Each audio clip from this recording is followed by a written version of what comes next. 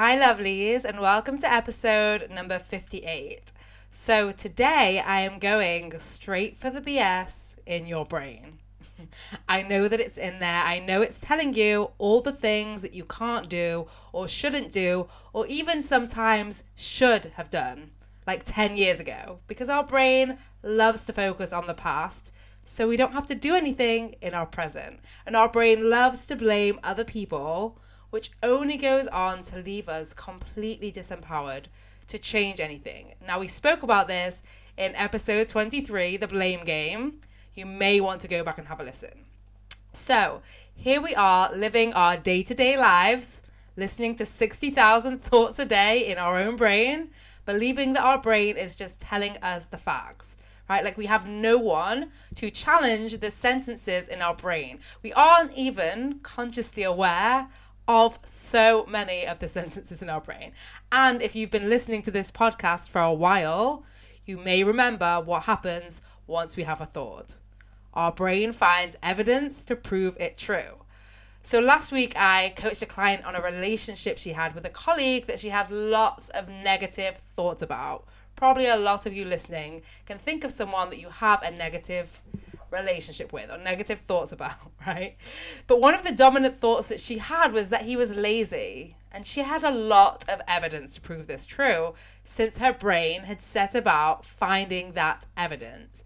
Now, as she ran off the list and presented me with her evidence, of course it was just a lot of opinion. He doesn't do enough X. He does too much Y. And then she said, this was a good one. She said that when the office was closed and she went there for something, she saw him there and the way that he was sat with his legs up on the desk was lazy. Now, I reminded her that he was in the office on a day when he didn't have to be in the office. Like it could really be seen as evidence that he wasn't lazy at all. And this is what our brain does. It manipulates information right in front of our eyes to prove its original thoughts true.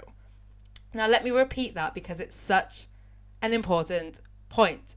Your brain interprets behavior based on your pre-existing thoughts and beliefs. So that even when he goes into the office when he doesn't have to, it does not disprove her original belief. It just gets added as further evidence by her brain because of the way her brain chooses to interpret it and chooses what to focus on. And if someone else, by the way, had done the exact same thing that he did, she wouldn't have had the same thoughts about it. What a clever brain.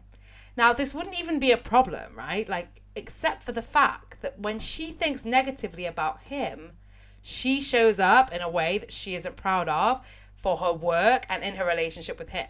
That's the real issue here, not whether he is lazy or not, but the more frustrated she is with him, the more, firstly, she experiences frustration, and secondly, the more she's frustrated with herself, distracting herself away from her work, not performing to the best of her ability, and then blaming him for it. If he could just stop being lazy. Now, this is where I started to coach her, showing her that it's not even true that he is lazy. It's not true that he should do X and shouldn't do Y. She doesn't know what he is actually doing with his work and with his time all the time. Right? Every single piece of evidence she gave me wasn't even true. We went through each single part and disproved it. And she could see clearly how her brain had created this story and it wasn't even true. Not a single shred of evidence that she gave was provable in a court of law, right? That's a rule I have my clients follow. Can you prove it in a court of law?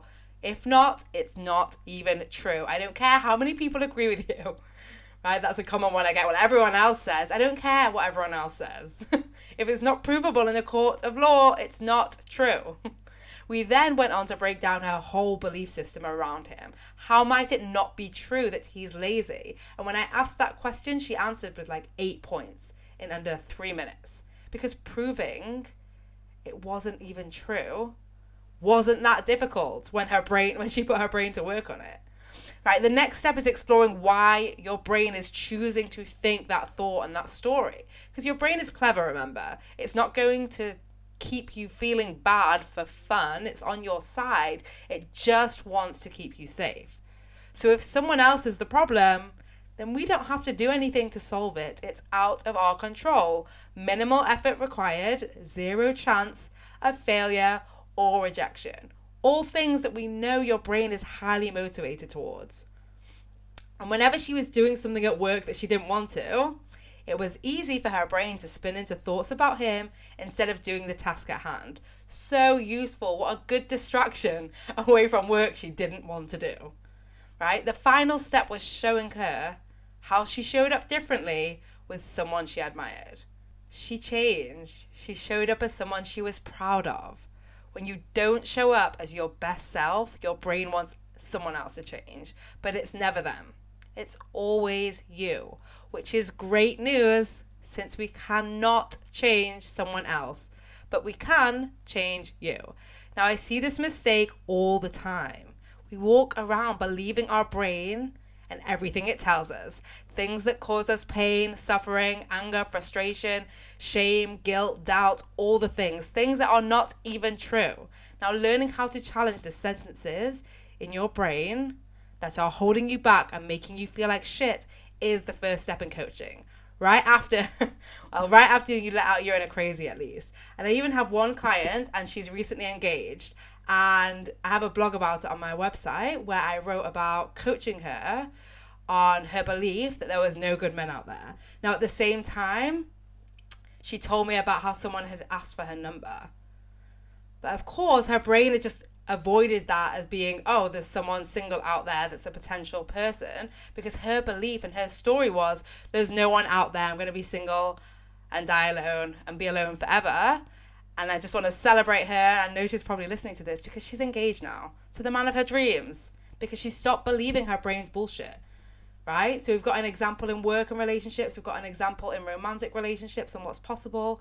Like, I just know so many of you are out there believing your brain's bullshit, and it's costing you in so many ways your life, like so many good things.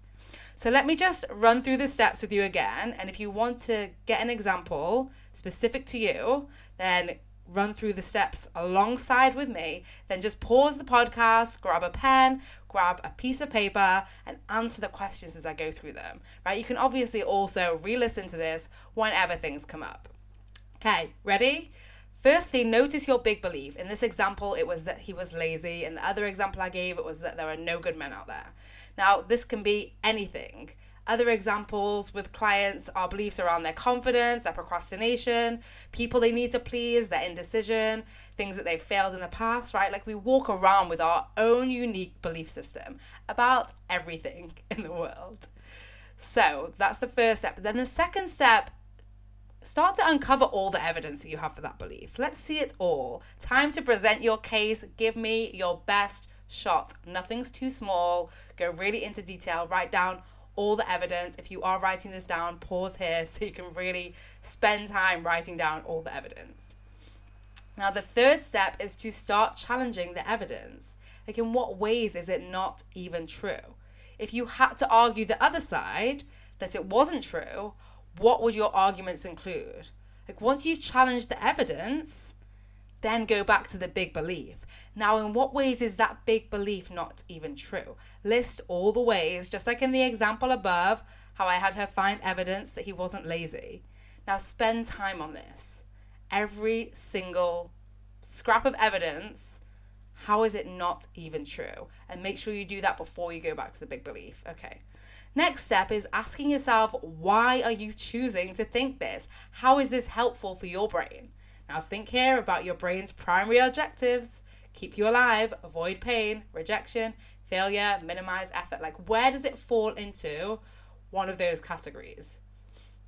Lastly, think about the exact opposite belief. So it may be thinking about someone else you admire, as I did with this client, or something else you enjoy or know that you are good at, right? How can you flip that belief and then notice how you show up differently?